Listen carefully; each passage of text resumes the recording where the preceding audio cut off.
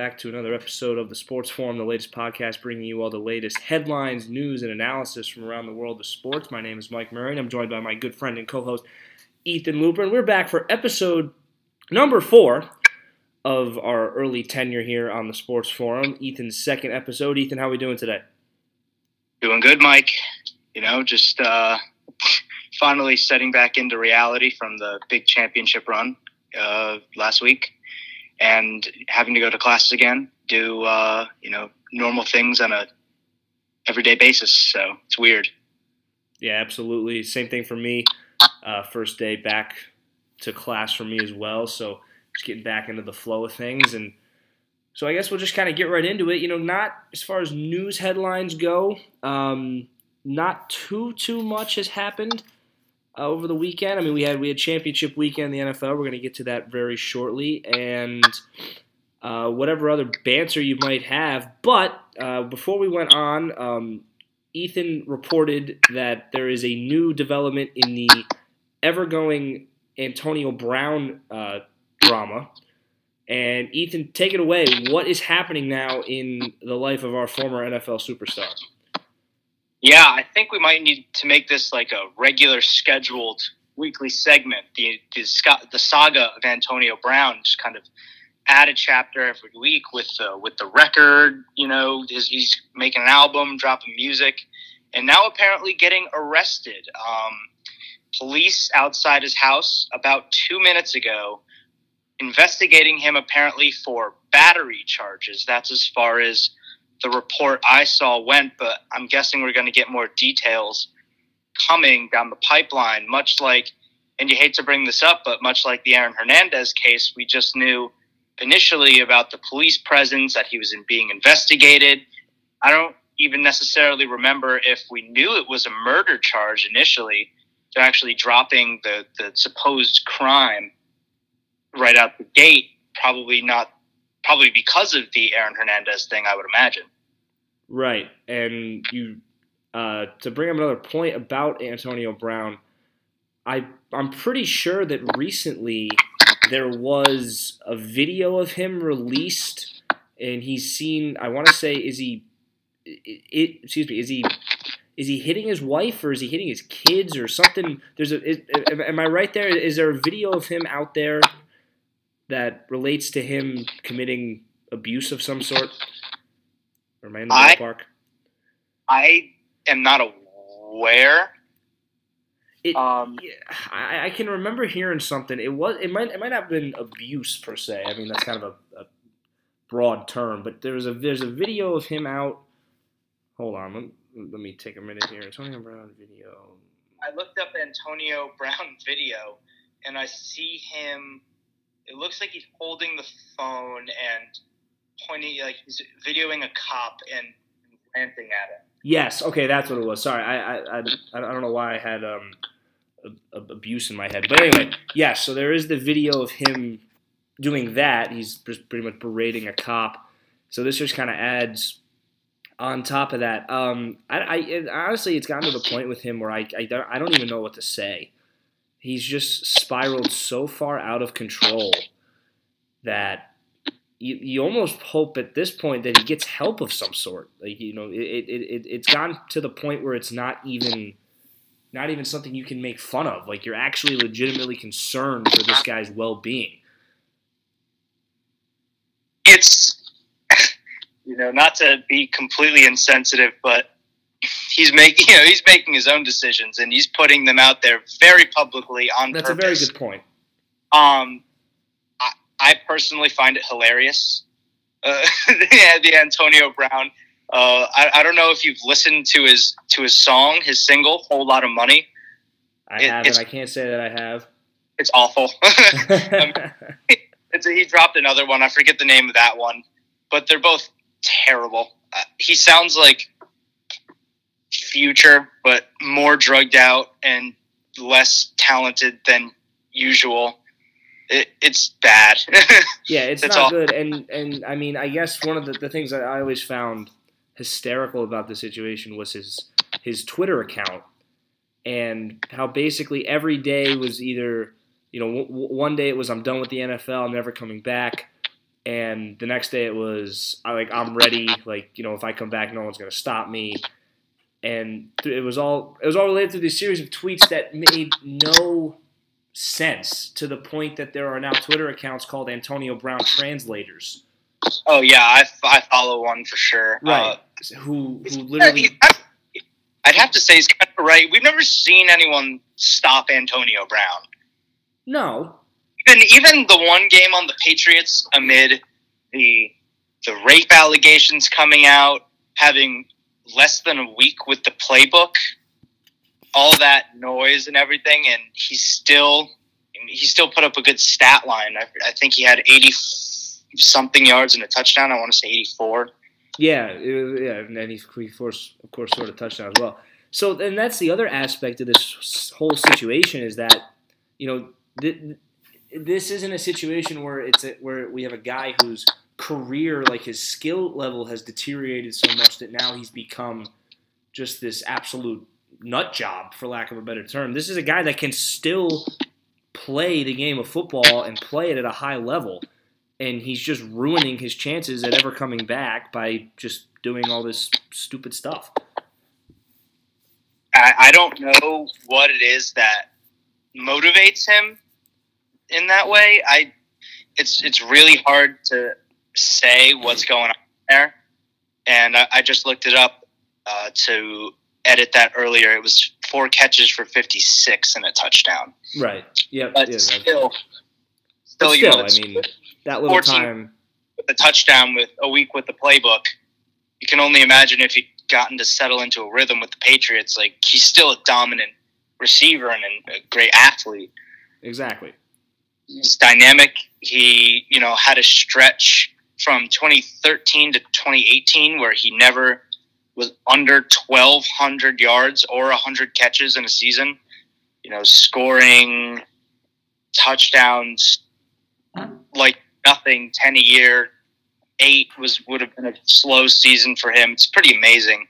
Yeah. So, and that just kind of adds on to this whole this whole saga with him, is just how he's still a capable football player. But you have to think that now with this recent news and whatever else is going to come from it, his chances of ever playing football again in the NFL are slim to none. I think there's little debate about that. He's probably. I don't see another team touching him. No. It's not because of the talent by any stretch of the imagination. No, but because of the backlash that would. All the backlash, the locker room distraction. Right. Even before all this really broke, he was going to New Orleans to meet with Sean Payton. Mm-hmm. He made about that too. Of course. Going to New Orleans, meeting with Sean Payton, and no deal came out of that. They did sign a receiver later in the week, so they had the need at the position. And from what I hear from a lot of Saints fans, which I know a lot down here, of course, they're in desperate need of a second receiver behind Michael Thomas. That's something the franchise is legitimately looking at, and talent-wise, Antonio Brown fills every bit of that role and then some. Right. I mean, if you were ever to pair him with Michael Thomas, that would just be an absolutely scary combo. Unguardable. I literally can't guard Mike, and right. I don't know. Maybe he really has a nickname that pertains to him being unguardable, but the stats. Right. No, it's. Yeah. So it's really getting to the point of being a sad situation for Antonio Brown, and I think, Ethan, you're right. I think we're going to have to keep the people updated on the recent news with him, and kind of have our own separated Antonio Brown segment every week, just to kind of see what else is happening and see what develops from this latest news, which of course, as you said, involves the police outside his home and him being investigated for a battery charge. So with that, we will move on from Antonio Brown, but we will stay in the NFL. This past weekend was, of course, championship weekend. Now, I wouldn't say, Ethan, that both games were necessarily thrillers. I'm not going to put them in any of my top 10 games of all time list, but it was still good football, and I think there was a lot to take from each game. So we'll start with the first one. We'll start with the AFC title and the Chiefs and the Titans, as the Titans' Cinderella run towards the Super Bowl finally came to an end in Kansas City. Your thoughts on that game and what you saw? Let me just lead with the fact that last week all my picks hit. Every single one. Yes. I picked both of the games against the spread, both the overs. They hit Kansas City, San Francisco. So let me just take credit for that real quick. Very good point. We made our picks last week. Ethan and I, we agreed on every one except the Green Bay game. So I had the Packers plus 7.5. He took San Fran.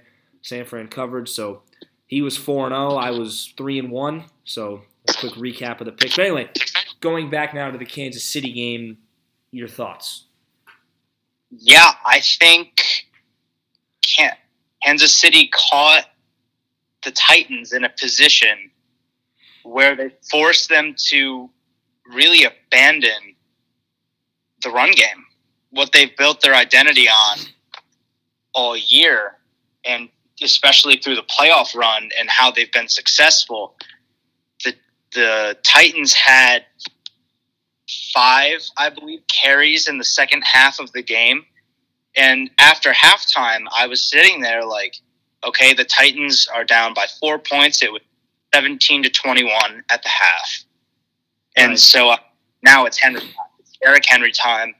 We're going to see them give him the ball 15, 20 times in this half, and he's going to wear the Chiefs defense down. And it didn't happen for some reason. They kind of got caught in the same situation with the Ravens that they got themselves caught into, where you get down in the game and you start panicking in that rushing attack that had brought them so far. It just kind of abandoned it. And also credit to Patrick Mahomes. I mean, he made some ridiculous plays.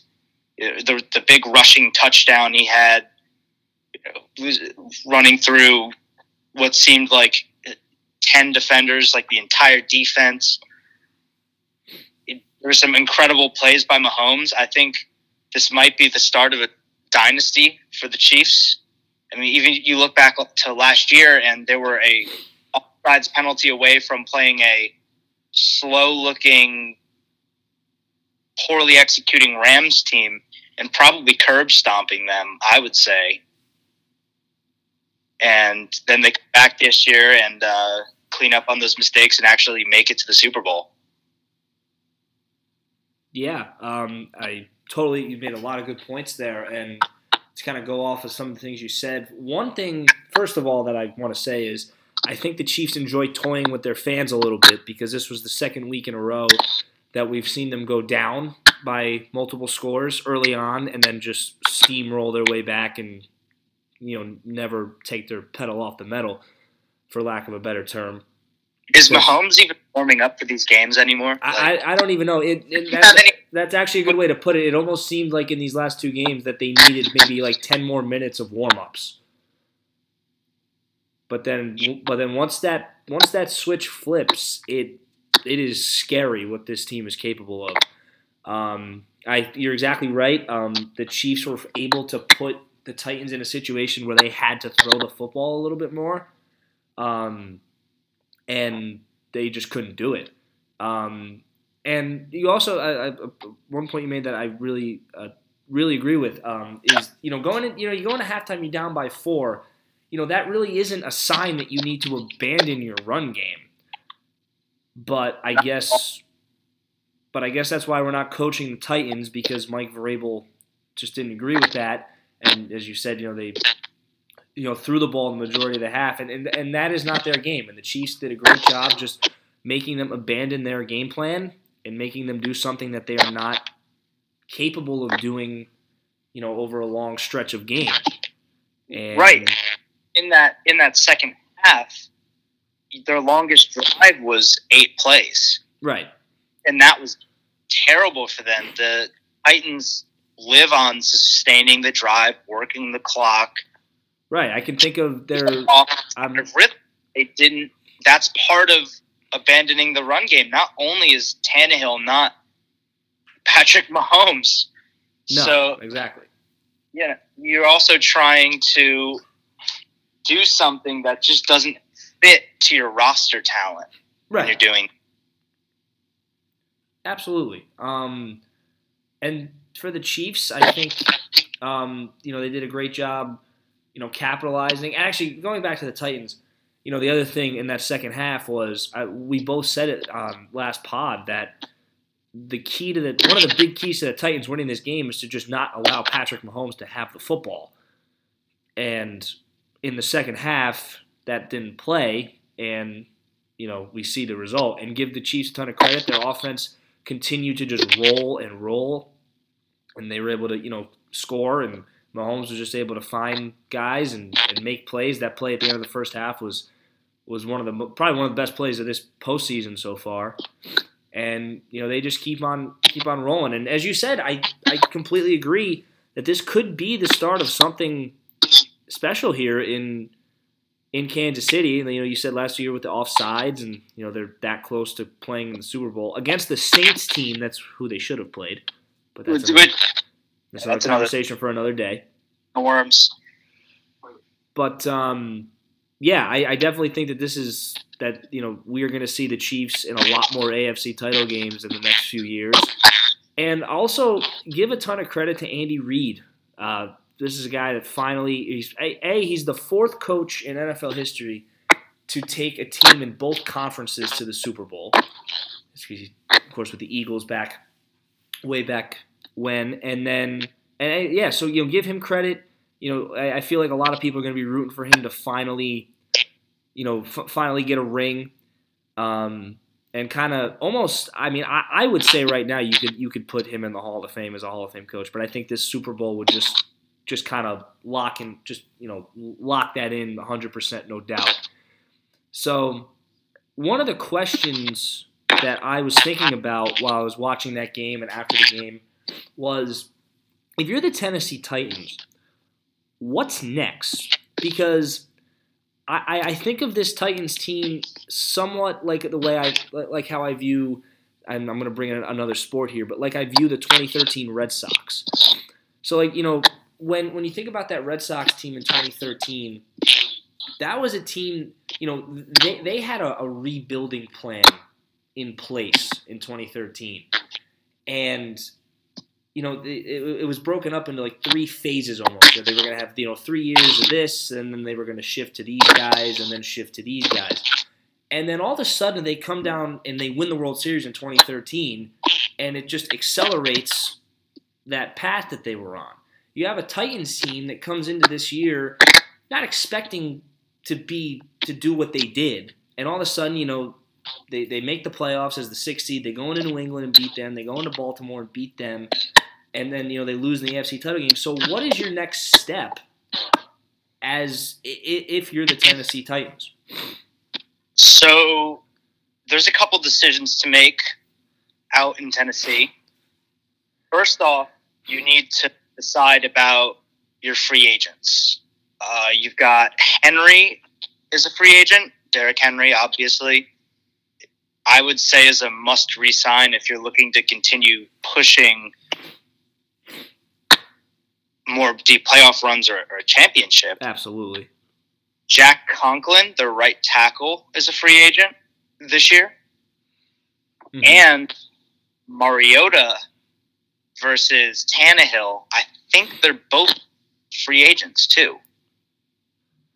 Yeah, and to kind of go off that was one of the biggest question that I had when I was asking myself, okay, what's the next step for them? If you're in that Titans organization, are you ready to fully commit to Ryan Tannehill as your quarterback? No, I'm not. I think if you can re-sign him for a reasonable price, you're looking at him as a guy. You can build a team around him. Look at what the 49ers are doing with Jimmy G. Right. Who's not an all, world record type of guy, but you're not looking to give him the contract that the Niners gave Jimmy G, because that's not a sustainable model. Like a repeatable model is probably a better term, because the amount of draft talent they hit on defense is insane. The odds, the 49ers basically dug themselves into a hole and then won the lottery with all the defensive guys they drafted who just ended up panning out. Like Eric Armstead, for example, he's a guy that they took in the first round, never showed him a ton. They picked up the fifth-year option on him this year after debating whether or not they actually wanted to. And he came out, and he was dominant. He had, against the Vikings, he was a game wrecker in that one game. This year, he had 10 sacks, forced 2 fumbles. I mean, that's a great year out of a guy you have on a rookie contract. And maybe, if they have too many of these guys they got to pay on defense, now you're looking at a bloated defense with guys who are getting older, getting paid a lot. Kind of like what happened to Seattle. And then they ended up getting Sherman out. Chancellor retired. They got rid of Earl Thomas. Guys like Brandon Browner and other depth kind of corners who were very good in those Seattle years just kind of went their own way, and the Seahawks were not contenders for a few years. Credit to Russell Wilson for picking up a lot of the slack in that organization. But if Russell Wilson continued to be more of a game manager like he was early in his career, you could easily see how that could have gone poorly. And if the Titans play it wrong and Tannehill shows no improvement, they have him as a game manager, a lot of their talent on defense getting older, they're not hitting on some of their picks, it could be a mess in Tennessee after such a promising run. Yeah, completely agree with a lot of what you said. Obviously, the big money has to go to Derrick Henry, because he is a guy you just can't afford to lose. Well, with Derrick Henry and Tannehill to that extent, you've got to take care of your O-line. Yes, Luan, agreed. Left tackle is a nasty, nasty player. He's, I believe, already paid, so he's taken care of. But you got to decide if you're going to pay Jack Conklin, the right tackle, big money, who's again a free agent this year, or are you going to the draft? There's this one kid I've heard some buzz about recently, Mekhi Becton out of Louisville. He's a tackle, 6'7", 370, absolute monster. But he does move pretty well in space, I hear. I haven't watched any of them, but he's a mauler in run blocking and surprisingly mobile in pass protection. So if you're looking for nasty run blocking and quick pass sets to get Tannehill rhythm throws, I'd look at this Mekhi Becton kid to play right tackle across Luan. You'd be looking at a great offensive line core for the next 10 years if you want to pound the ball and let Tannehill kind of do his thing, manage the offense. Yeah, and to go off of that, you're 100% correct. I mean, solidifying the O-line and the trenches is obviously a key issue.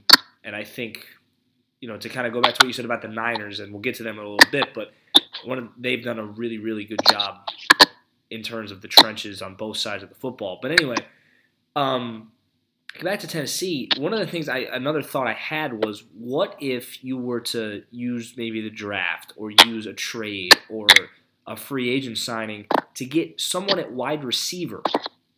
Because now, if you do that and you go out and get a wideout and you put him across from A.J. Brown, you give Tannehill another option, suddenly throwing the football doesn't seem as daunting as it was for them this year. Because when you look at those skill positions, they got A.J. Brown Adam Humphries is really a third and short guy. He's not what he was when he was in Tennessee. Corey Davis is, he's kind of meddled around. He really hasn't took off at any point. Definitely not what they expected him to be. And then at tight end, Jonnu Smith has, he proved himself to be what's the word I'm looking for? A very reliable tight end. So, I wouldn't say go there. But if you were able to get another guy you could put across from A.J. Brown, suddenly that passing attack bolsters a little bit, and there's less pressure on Tannehill when he's throwing the football. I'm looking at A.J. Brown as, even if they could get two guys who can play outside, A.J. Brown in the slot might be his best spot, which is a weird fit with Humphries already on the team, and I think A.J. Brown can do a good job outside, but I'm not usually looking at A.J. Brown as a huge threat deep. I'm not looking at him as a guy who's going to go up moss people. He doesn't have 4-3 kind of speed, so he's not Tyreek Hill either, but he's quick. He's really quick, great route runner, and those skills, I feel like they could be optimized best in the slot. So I just think they have some weird fits even in their passing game right now with Humphries and Brown, and Corey Davis never really being the player we thought he would be coming out of Central Michigan. Was it Central or West? Central or Western? It was one of those. Yeah, I believe Central Michigan. But it's just they've got a weird. I mean, I did like Jonnu Smith. Jonnu Smith, I think, had a real breakout the playoffs. Totally agree. The catch against Baltimore, the left cheek. Right, of course, yep, absolutely. It was a great catch. And he was consistent, as you said, all playoffs, and had a great run. So that's a guy I think you can really build around. He showed promise. And there's a deep wide receiver class this year. Deep wide receiver class. There are guys, they're talking about 6-7 guys with first-round grades at wide receiver. And I think it still depends a little bit who declares versus who actually goes back to college. But you're looking at a lot of talent that might be first-round wide receiver talent maybe slipping to the second round. So if you want to go with this Becton kid, if he slips far enough into they're going to have a bottom 4 pick. They're going to be 28th at the earliest. I mean, usually the second offensive tackle doesn't really come off the board that late, Yeah. But if you're looking at, there's some more tackles, but Becton is the one who looks like a great fit for them. Yeah. How the dominoes fall on the board and hoping if you want to get that playmaker right out the jump in the first round, I think that's dangerous, especially if they don't pay Conklin. Mm-hmm. Which, I don't know how much cash the Titans really have. Yeah, and I don't have that information either.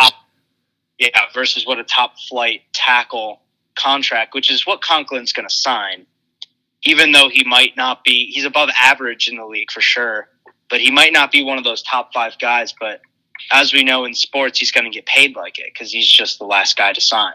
Right. And that's how free agency works. Exactly. Yeah, so I when thinking about that game, it struck me as an interesting question, just kind of what the direction of this team is going to be. That now that they've kind of probably accelerated their path a little bit in making this run. And, when you think about it, when you look at that division, the AFC South, Houston's going to be around. The Jaguars, if are going to be, they're always a question mark. And then, the Colts, I'm not really sure where they're headed, especially ever since, Andrew Luck retiring and, Jacoby Brissett did a good job, but, are they ever really going to be contending? So, the division is there for them to take. it's going to be there for them to take every year. So it's going to be interesting to kind of follow this team and the moves they make and who they bring in as the offseason begins for them. So moving on now to game number 2, the NFC title. The 49ers were pretty much all over the Packers in this one. Green Bay kind of made it interesting a little bit towards the end, but I don't think there was ever really any doubt that this was the 49ers game. So, Ethan, we'll start with you. Your thoughts, comments on the NFC title? Well, San Francisco stuck to the run game, and I know I sound like a broken record about the run game, but it's goddamn important. They had, I'm counting right now, 32 carries to Green Bay's 16. They doubled the amount of rushing attempts, controlled the game early, right from the jump. Garoppolo threw 8 passes the entire game, and they completed 6 of them. So, good the performance there. The consistency is there, but as we know, a lot of the times when the volume goes up, the efficiency goes down, a la James Harden. Exactly. Which, some of his games is, he's shooting 1 of 16 or whatever. But Bill Simmons made a good point, I believe yesterday. He was talking a little bit about Garoppolo, and he's like, a lot of the times I'm looking at the box score, and his passer rating is higher than actual yards. Like, what are you judging a quarterback's performance based off of? If you're hyping up his passer rating, his QBR, what a great job he did, when he really didn't do that much. I mean, 77 yards. One of his pass attempts was an 8-yard sack, which he only took 1 of. And Aaron Rodgers took 3 because he had nearly 40 passing attempts. It just, my questions are we going to see a renaissance once again in the NFL back to a ground and pound style after the league's gotten kind of smaller, more mobile? And what kind of credit are we giving quarterbacks like Jimmy Garoppolo or Ryan Tannehill had he made the Super Bowl? What does that, where does that put them kind of in history? Jimmy's, if he wins the Super Bowl, he has 3 rings. Yeah, he has 3 rings. He had 2 on the Pats and possibly getting another one in 2 weeks.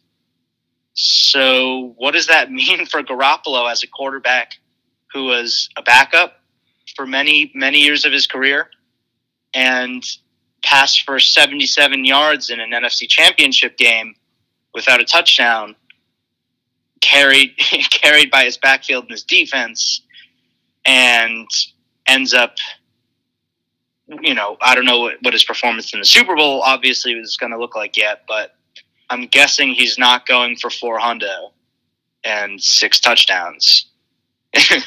Yeah, definitely. But I also I can virtually guarantee that it's not going to be another 6 for 8 for 77-yard performance, because this is a Chiefs team that they're playing, and we're going to get into this later on as we get close to the Super Bowl. We're going to give you we'll have a whole Super Bowl preview, but he's now about to play a Chiefs team that is really going to test him, because that defense is as good as that Niners defense is. The Chiefs offense is going to be able to put up points. So yes, I definitely think you're going to see. I mean, you're definitely going to see Jimmy G have to throw the ball a little more and probably have to throw it in some high pressure situations. But anyway, I cut you off there. Go ahead. Yeah, Chiefs offense is going to put up points in anyone. I was just agreeing with your point. Yeah, and this 49ers team does remind me a lot of that Titans team. I was comparing them a little bit earlier, but now, you're absolutely right. We have a lot of talent on the 49ers. You might not have the the Derrick Henry who's feared throughout the league. Everyone else doesn't want to get run over, but you've got Raheem Mostert, who's fast. You've got Tevin Coleman, Breida, who both have their own. Coleman's good receiving out of the backfield, more dynamic. Breida is also kind of Mostert-esque. He's a little bigger, not quite as fast, but you have these three guys who are very consistent. An O-line who's willing to run block, as we've seen with the 30, 40 rushing attempts they've had throughout the playoffs every game. And they're kind of not viewed the same way as the Titans because they have a better record, but they're just, Kyle Shanahan is a genius, great offensive coach. He's definitely going to see that Titans game, realize these teams are kind of similar, and see that the Titans went and abandoned the run game, which is what really made them tick. And the Niners didn't. And the Niners didn't against the Packers. And it's a different situation because the Niners were up by 27 going into the second half. And the Titans were only down by 4, though. It's not a 2-score game where you're saying to throw caution to the wind. You can still start controlling the clock, keep Mahomes off the field, and try to limit him. They just kind of abandoned it. And I think that the 49ers don't have that kind of waver in them where they're down by 4 points or a touchdown, and they just abandon it all and have Jimmy G throw caution to the winds and get picked. Yeah. And you're definitely right. The Niners and the Titans are very, very similar in their game plan on offense, but I do think that one spot that the Niners have over the Titans is in their skill positions. As little as they throw the ball, the Niners still have Emmanuel Sanders, Deebo Samuel, who is emerging or has emerged as one of the best young wide receivers in the game. And at tight end, you have George Kittle, who behind Travis Kelce, a lot of people, I think, would argue that he is the best tight end in football. I would have to say so. I think he's the best tight end in football. And the great thing about the Niners having a great tight end like that is it really lends itself to the play-action game. Absolutely. You establish that run. You pop out and you fake the handoff. The linebackers come up and you pop a little seam route up the middle. Nice little touch pass. Jimmy G's make that one. But there's some opportunity there for sure. And it also shows you a lot about George Kittle, because he, as we said, he's so good in the passing game and, catching the football. But he's also so willing to run block and, not necessarily have a big game. It shows a lot about him and his character, and how I think a lot of these guys, even a lot of the offensive guys, have just bought into this philosophy because when you look at the Titans, you go, okay, they're not going to throw the football, but they also don't have a lot of guys to throw it to. They're kind of weak at the skill positions. You look at the Niners and you go, well, this team can still throw the football pretty effectively because they have a lot of weapons. But I think it shows a lot about their team and their mindset that they're willing to kind of, take a step back. And it also just shows how effective they are and that they can just run the ball so effectively that they don't even use those guys barely at all. So this is a very interesting 49ers team, but it's a very talented one. And another note, kind of non-football related, State Farm is very bummed that the Packers lost because they would have wanted nothing more than a Mahomes versus Rodgers Super Bowl. Yeah, pouring one out for State Farm. Yep, I was condolences, sincerely. I was thinking about that in the fourth quarter. I was like, wow, those guys at State Farm are bummed. But I'm happy because I could not take a week of those commercials. Anyway, so kind of shifting over to the Packers. I think really what it came down to was this is a team this year that kind of skated by on the talent of Aaron Rodgers and his ability to make magic behind under center. And they just, they just ran into a team that was better than them, and they were better than them, and they were at their home stadium, and they just got smacked. I really think that's kind of all there is to it. And interesting, I'm sure you saw this, Ethan. If you didn't, I'm going to tell you about it. I think it was yesterday. Aaron Rodgers was giving an interview or something like that, and he said that what he said was his window to win a Super Bowl is still open. Do you agree with him when he says that? It's, I think, tough to say it's closed. I mean, a guy like Rodgers has been one of the best quarterbacks in the league for a decade plus. Just saying, he has no chance anymore. I think that's a bit of a rushed hot take. But now that we've got Mahomes completely anchored in the league, you're looking at a tougher path, at least in the last game. Because you're looking at Mahomes in the Super Bowl or some team who beat Andy Reid and Patrick Mahomes. Right. So what kind of monster are you looking for, out of the AFC? In the NFC, it's a little bit that conference might be getting a little bit. The Saints, I don't know where the Saints are right now. It's going to depend a lot on Drew Brees. Mm-hmm. What he's going to do, what they're going to have in him if he comes back.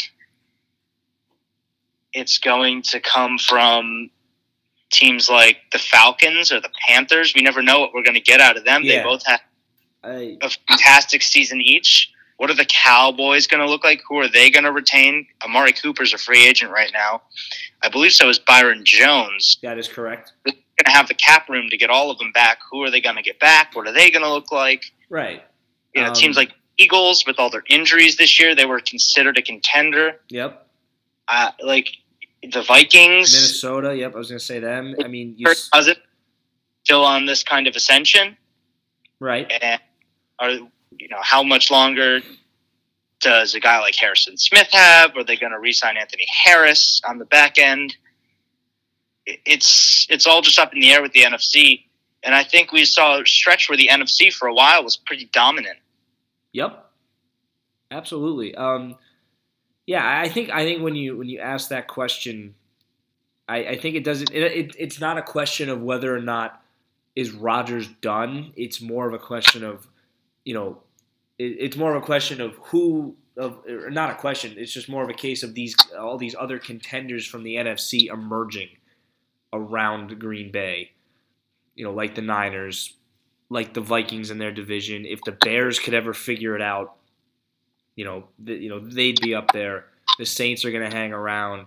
The Seahawks are always going to be pesky. The Rams, had a very down year, but they're still going to be loaded. You got the Cowboys, like you said, the Eagles, even the Giants in a few years. You never know. So yeah, I think it's less of a question of, is Rodgers finally starting to go downhill? It's more of a just, who is he going to have to go through and all this young emerging talent in the NFL. But if I'm Green Bay, this by no means was the best Green Bay team ever. Besides Devontae Adams, they're a little weak at wide receiver.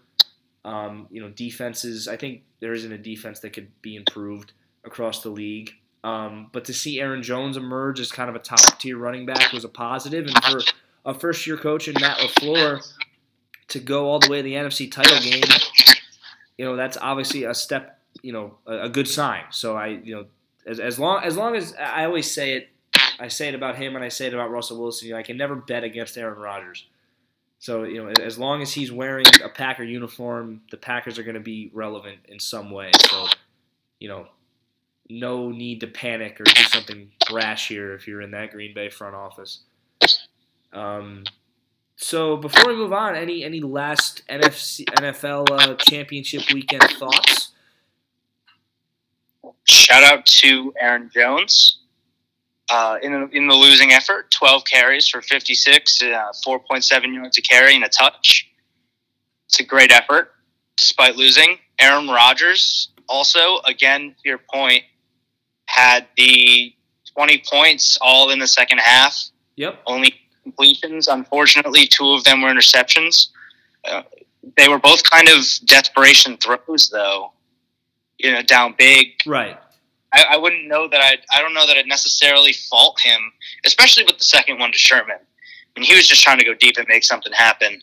So you see the 2 touchdowns, 2 interceptions. You're like, well, maybe he kind of choked, but I don't think that this Aaron Rodgers performance was as bad as people are making it out to be. I agree. At the end of the day, the defense did give up 37. That's a lot to come back. 27 of those in the first half. That's a lot to try to dig yourself out of. And maybe he wasn't scoring at such a high rate early in the game, but I do think that this is a better Aaron Rodgers performance than people are giving him credit for.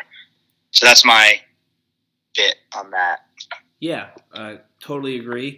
That wraps up, championship weekend. Next week, next sometime, we'll have a full Super Bowl preview. We'll get you stats, predictions, anything else. I can't wait for them to release the. I'm sure you know about this. It's almost like a 30-page list of prop bets that you can make.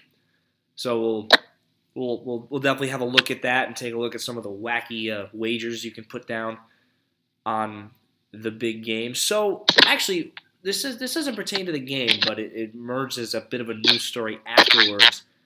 Darrelle Revis, former, of course, stud cornerback in the NFL, sent a tweet, and he didn't at Richard Sherman, but he was talking about Richard Sherman, basically saying that he was soft, for lack of a better term, and he said step up, be a man, and shut down Adams and play man coverage, stop hiding in a cover 3 zone. And Sherman kind of came back and basically said, you're watching from your couch, and I'm going to play in a Super Bowl, so don't run your mouth. Real quick, your thoughts on that, because it was just kind of an interesting little tidbit that kind of emerged after that game. It was just a shame to see it go down. Honestly, I mean, these are honestly 2 of my favorite players that I've watched. When I was a kid, I'm a Giants fan, but with the Jets, you still watch a lot of the games. Right. And seeing the prime days of Revis Island, the multiple AFC title games, I mean, that was fun to watch. Revis was raw as hell, and I think people don't think about him in the way they should these days.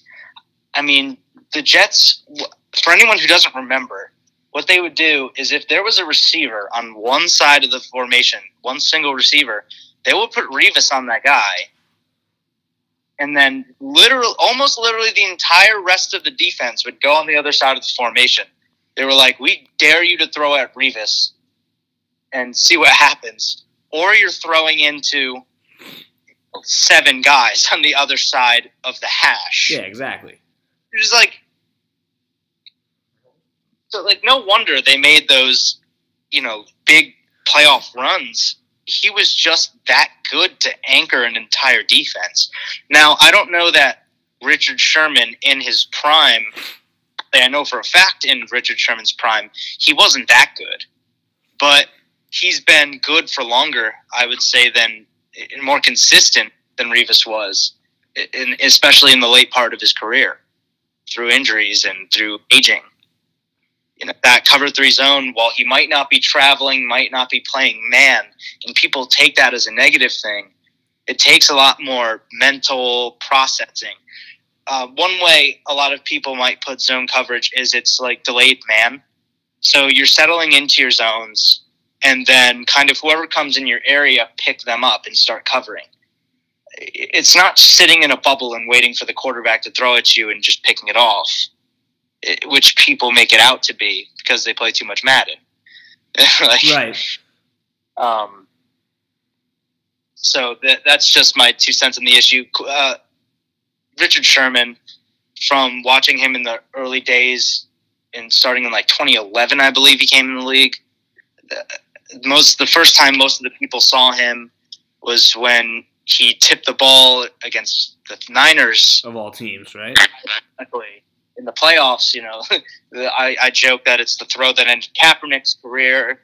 It was the one where Sherman was ranting in the interview afterwards about a sorry-ass receiver like Crabtree.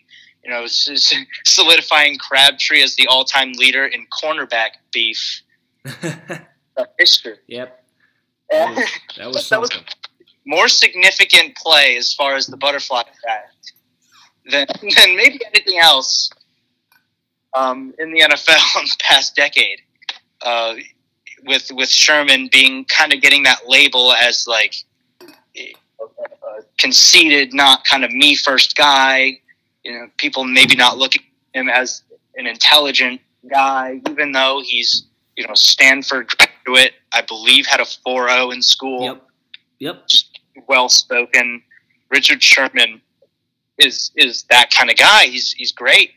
I don't know how people don't like him, but people seem to have a grudge against Richard Sherman. Yeah, I just thought it was kind of not necessary on Revis's part. It's almost like Revis was good, Sherman's good. Let's just just let the whole thing be. Don't even worry about it. But I found it. It was. I mean, for us, it was amusing, but it would have been. You could have just let it go. But anyway, so that'll wrap up our football discussion for today. So we're gonna move on now to the NBA, and there hasn't been. Actually, I will start with this. There was a triple header yesterday on TNT for Martin Luther King Day. Game number 2 featured the Celtics and the Lakers from Boston, and the Celtics absolutely dismantled the Lakers. Jason Tatum had 27, Enes Kanter had 18 points off the bench. I think actually he had 20 points. He had 18 in the first half. He almost had a double-double in the first half. It was a really, really impressive performance by the Celtics, especially because they were coming off a 4-game losing streak. So a really good win. Hopefully pick up some momentum going forward. So I'll lead with that. But we got the NBA trade deadline right around the corner. February 6th is the date on that, and there's been rumors, flying around recently about certain guys on the block and whatnot. So we thought it'd be a good idea to maybe just kind of come up with some theoretical trades. So we each have a couple. I have 3, or actually I have 2. Actually, no, I have 3, and then I just kind of have some other rumors. I'm not sure how many you came up with, but we're just kind of go through these and kind of use this as a starting point for just for our kind of a broad NBA rumor discussion. So, I'll go first here. I'll start my first trade that I came up with. So, a lot of people, when you look at the Boston Celtics, one of their glaring needs that people point out is their need for a big. And one of the names that has been linked is Andre Drummond of the Pistons, as the Pistons are, bottom feeders, looking to move on from the Drummond-Griffin tandem. So there's been some rumors that Drummond's going to be on the block. So I came up with this pick, this trade for the Celtics. I feel like getting Drummond, and I think I said this way back on the first pod when I was talking about this. I feel like the haul that the Celtics would have to give up would be maybe a little too much. But this would be a deal that I would maybe feel okay about doing. So the deal is the Pistons would trade Andre Drummond, Reggie Jackson, who has an expiring contract, and a 2021 second-round pick to the Celtics. And the Celtics would give up their 2020 first that belongs to the Grizzlies. It's top 6 protected. And then, it's top 6 protected by Memphis, and if not, the Celtics get it. A 2022 first, and then Marcus Smart and Enes Kanter. So, Kanter, Smart, and 2 first-rounders for Andre Drummond, Reggie Jackson, and a 2021 second. Your thoughts on that deal, and your thoughts on basically the whole Drummond situation. I don't know if that would be in the Boston Celtics' best interests, because what are you getting in Andre Drummond over Enes Kanter? That, like, the marginal upgrade that would be versus your cap situation over the long term. Over, you might have concerns about Drummond's durability. He's been hurt.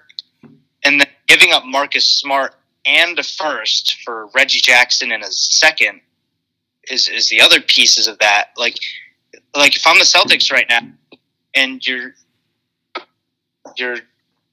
considering, would I even want Drummond over Kanter when you consider the durability cap situations? I don't even know if I would do that.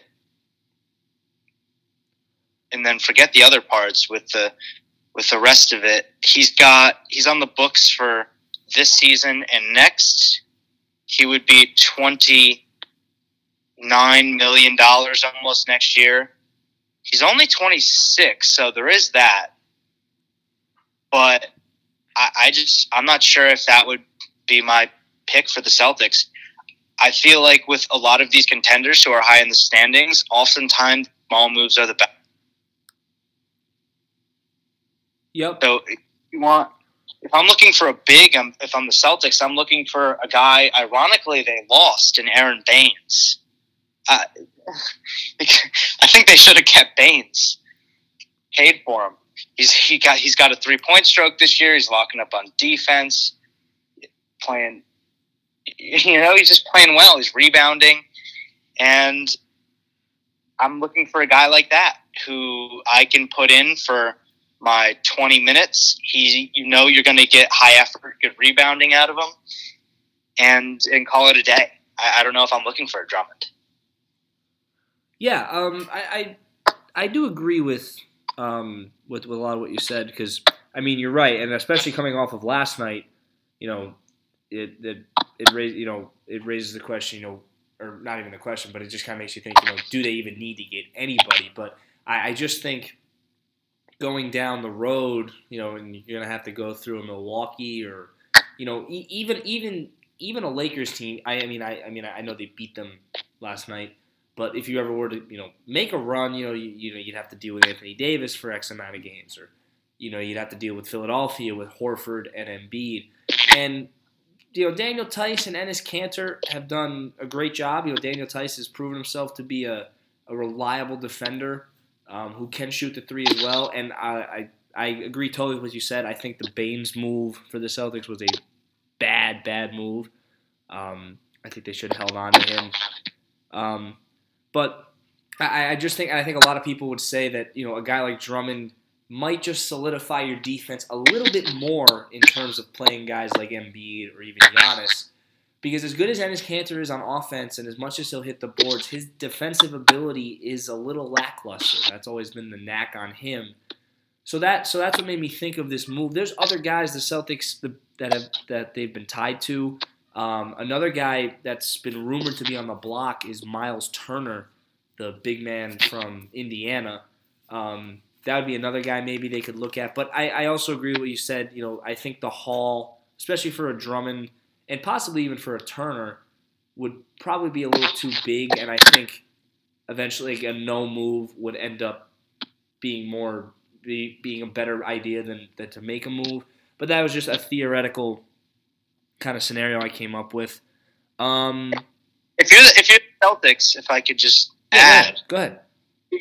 You kind of have a wide open window.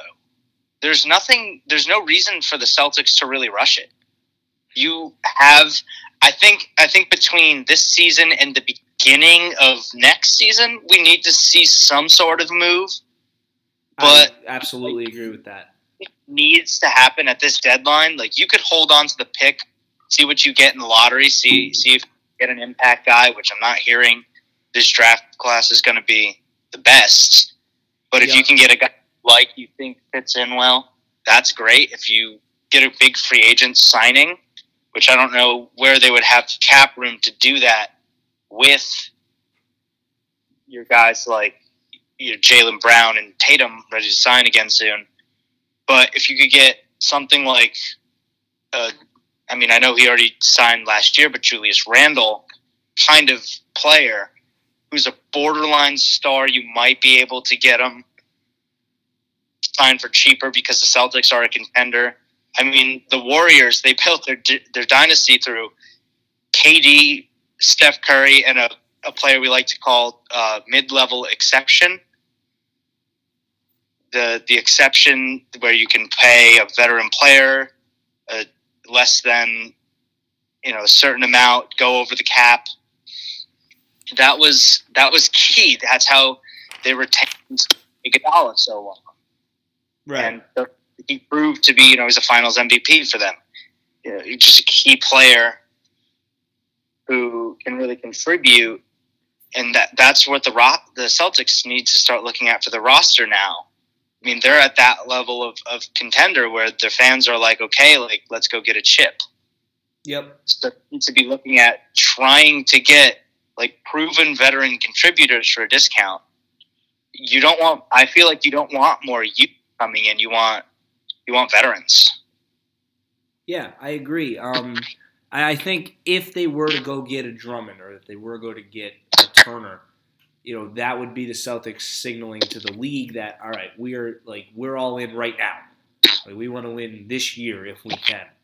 But you're exactly right, and with Tatum emerging to be a stud, Jaylen Brown being there, Smart, and Kemba, the window's still there. So, as a fan, I am okay with either direction. I would be okay with them trying to make a big splash at the deadline and maybe going all in on this year, but I would be okay with them, saying, all right, we're going to try and see what we can do with this team. And I still think they can do great things with this team. But we're going to wait for this off season to really try and build that championship roster. I'd be okay with both. So I'll turn it back over to you. Do you have any? Were you able to come up with any trades that you maybe thought were interesting? Well, we were looking last week at the possibility of D'Angelo Russell to the Timberwolves. Yes, and I think makes sense on a lot of levels. So I'm looking right now at some of the pieces you might be able to get back for, give the Warriors for D'Angelo Russell. And I think Naz Reid is a nice young piece. The center out of LSU. But he's 20 years old, 6'9", 264. Yep. Obviously a rookie on his rookie deal, making under $1 million, very cap friendly for the Warriors, who I'm guessing are going to want to clear some cap room. And soon you might be able to sell him back Jordan Bell. Mm-hmm. I believe he has an expiring contract after this year. Yeah. Yep. So it's where the Warriors want to go with this. I mean, if you want a Wiggins or a Towns, there's no way they're touching Towns, but no. Wiggins is a maybe, I'd say, or Culver.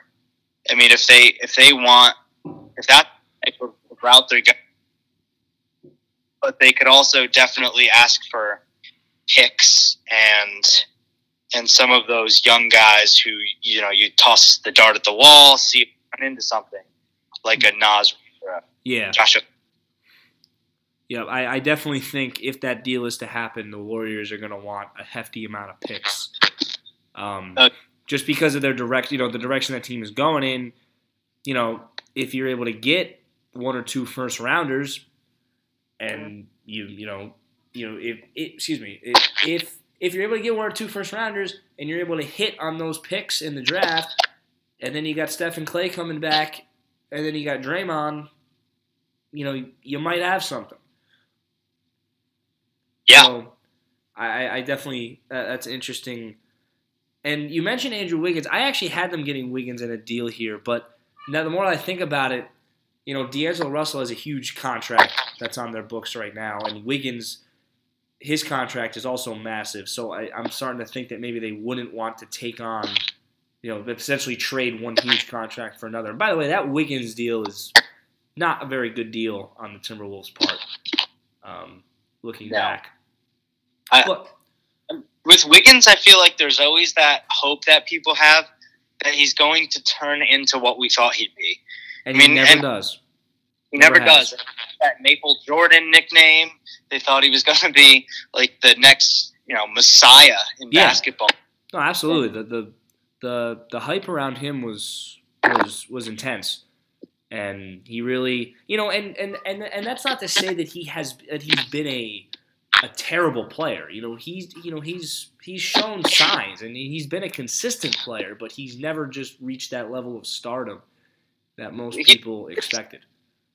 Like you look at his numbers and you're like, okay, that I would expect that to be great numbers out of like Lou Williams. Right. Not a lot of defense, but scoring 22, 25 a game on like okay to bad efficiency. Right. But just having that scoring punch, the guy can put it in the bucket. That's not what you're drafting a player, giving up Kevin Love and then holding up this guy as like the answer to your franchise. You don't think that's what it's like. Exactly. So I got another one here, and this actually isn't I didn't come up with this myself. I actually saw this one on Twitter floating around. It was actually, you mentioned Bill Simmons earlier. It was actually his dad who kind of proposed this deal. I don't know, maybe you might have even seen it, because I'm pretty sure Simmons tweeted about it. But it involves the Celtics again, and the deal is Gordon Hayward and the Bucks first round pick that the Celtics have for Kevin Love. I think that would be a much more palatable kind of deal. What we're going to get in rim protection out of Kevin Love, I don't know what that would be. He was very good rim defender early in his career for the Timberwolves. That was also a much younger Kevin Love. Yeah. But we also haven't seen him, I don't think, try on defense in a long time either. That's a very good point as well. But that might also be good for the Celtics, because right now you kind of have Jalen at the 2, you have Hayward at the 3, and Tatum is at the 4 a lot, and his more natural position might be the 3. Yep. And then you have Kevin Love at the 4 for spacing and rim protection, and you've got your 5 still, intact. And I think that's the kind of move that might be beneficial. You're bringing in a veteran, one who knows how to win, has a ring, appreciates that environment, as opposed to a younger guy that you're looking at and you know how he's going to fit into the locker room. Yeah. I think this also would be a deal for the Celtics that would kind of signal that they're going all in on this season. My only concern with it is, a first round pick for Kevin Love. I don't know how I feel about that, just considering, his age, and he's kind of almost past his prime. But then, when you look at Love and Gordon Hayward, I really, with Love, you gain a little bit more size and a little more rebounding ability and maybe a tad more defensive ability. But from a scoring standpoint, I really don't see too much of an upgrade. They both can shoot the 3. They got good mid-range games. Love, on the inside probably has a little more prowess just because he's bigger. But, I don't see necessarily too much of an upgrade there. So that's why I'd be a little skeptical about this deal. But if they go ahead. Yeah, so that's a good point. But what I think, like, if you're in a big situation, if you're Celtics and you need a guy to ISO and get a bucket, you're looking at Kemba, you're looking at Tatum, and you're looking at Jaylen Brown. All before you want Hayward with the ball in that situation. So at that point, isn't Hayward kind of a redundancy? Like, yes, that's a fair point as well. It's a very interesting comparison with Love and Hayward, because their games, when you really think about it, are very similar, and you don't really think about it too much because Hayward is more of a guard forward type, and Love has always been a forward, even a center at some points. So it's an interesting comparison, and once again, I think if the Celtics are legit and are serious about moving or trying to go for a title this season, that's the kind of deal you make. But sometimes, like we said, better to hold off on those. So one more that I had here, and this actually isn't even a deal, it's more of just kind of a rumor, an idea here to kind of discuss. I'm looking at the LA Clippers, and I love the LA Clippers, but they've been a little inconsistent. They haven't really been able to keep Paul George and Kawhi Leonard on the floor at all times during the season. So the one place that a lot of people are saying they need help, and I would agree with that, is down low, like with the Celtics. They have Montrezl Harrell, but Montrezl Harrell is a little undersized height-wise. They have a Zubac, but kind of the same thing with him. So can you see the Clippers maybe making a move for a guy like maybe a Drummond, maybe a Miles Turner, maybe an Aaron Baines, maybe even and this fourth guy here wouldn't necessarily help their height issues, but maybe even a Marcus Morris, another guy to maybe spread the floor a little. He's a 3-level scorer. He'll put the ball in the hoop and kind of spread things out a little more for the Clippers offense. Do you see them making a move in that direction? I think at the very least, if you do make that move, if you're the Clippers, you have to be really careful about what you're returning in a deal like that. Because you can't afford to mess up that bench. If that bench gets out of whack, your whole thing with being able to do load management and spell Kawhi and Paul George at certain points in games when they're sore or tired, like having guys on the roster like Lou Will or like Pat Bev, those are guys that are hard to expend.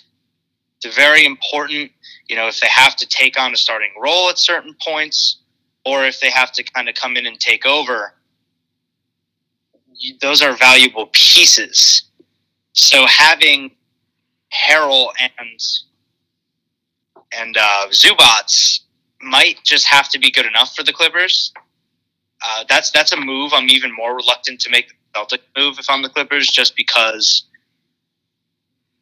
I think we've all kind of had the idea with the Clippers that it didn't really matter as long as they got like a playoff seed in the top half of the conference. Like, I'm comfortable with seeing a Clippers team going in as the 4th seed and taking it to everyone. The Lakers, it seems like an inevitability at this point that they play the Lakers in the Western Conference Finals, and they know that no matter who technically has home court, that's a Lakers home game. Right. 7 times in a row. So, you see that, and the Lakers are going all out. LeBron's, looks like Superman again in his age. What is he, 35? Yeah, something. Is he tired come playoffs? Can he overcome, with the help of Anthony Davis, but can both of them overcome a Kawhi PG duo who's rested up? I don't know. Yeah, like you said, it's what they have right now is obviously very solid, and you wouldn't want to mess it up. And the other thing to keep in mind when you think of the Clippers is, what assets do you have to trade? Because half of your assets right now are sitting in Oklahoma City's piggy bank because of the Paul George deal. You gave them 4 of your first-round picks. So, what do you have to offer to a team? Because you have to figure for a Drummond, that's going to take a lot. For a Turner, that's going to take a lot. Aaron Baines even might take, an extra piece or two. Marcus Morris maybe not, but this is a team that with that George deal, as much as it made them that much better, it really handcuffed them in the future, and at a junction like this, when they maybe are considering making a trade. Yeah, that's kind of the point I was getting at earlier. Their bench has been playing at such a high level, considering the time that PG and Kawhi have missed, that you don't have those picks. So at that point, you need to trade a player on your bench. And so you're not going to trade – who are you going to trade? Like Zubats, Lou Will, like Landry Shamet? Right. Like these guys are either integral to the team or don't have a lot of value, or like valuable to you, the Clippers, then they would be like the pieces they would actually return in a trade. Right. So just another rumor there to kind of keep your eyes on, see maybe if the Clippers decide to make a move or not. That is pretty much wrapping up all that we had here, all that we had planned. Real quick, though, not too much discussion going into this one, but we're going to find out very shortly, probably right after we post this, the MLB Hall of Fame class. Real quick, who are your predictions? Who's getting in? I haven't been following this a lot. It's the Hall of Fame has gotten ridiculous to me, between not letting Pete Rose in and all the things that have been going on. Right. And obviously, if Jeter isn't a first ballot Hall of Famer, I have nothing to say to that. He should absolutely be a first ballot Hall of Famer. Mariano Rivera was unanimous. I don't see any reason that Jeter shouldn't be unanimous too. Yep. I definitely think you're going to see Jeter most likely be unanimous. If not, he's going to get 98, 99%. So I think you'll see him get in. I think Larry Walker's going to get in. I think you'll see Curt Schilling get in there. And I think this might be the year that Barry Bonds finally gets his name into the Hall. And then the other two guys that I had written down, you might see Scott Rowland. If he doesn't get in, I think he's going to get a good share of votes. And then a guy that I think should be in is Todd Helton. We can have this conversation on the next pod, but Todd Helton had the greatest statistical season in MLB history in 2000. And in addition to that, he's a .316 lifetime hitter. He's got a WAR over 70. I think he definitely deserves to be in. So just real quick, we can get way more into that next week. That's going to wrap up, not next week, later this week. That'll wrap up episode 4. Once again, hope you enjoyed, and look out for episode 5 coming later this week. So on behalf of my co-host Ethan Looper, my name is Mike Murray, and this has been the Sports Forum.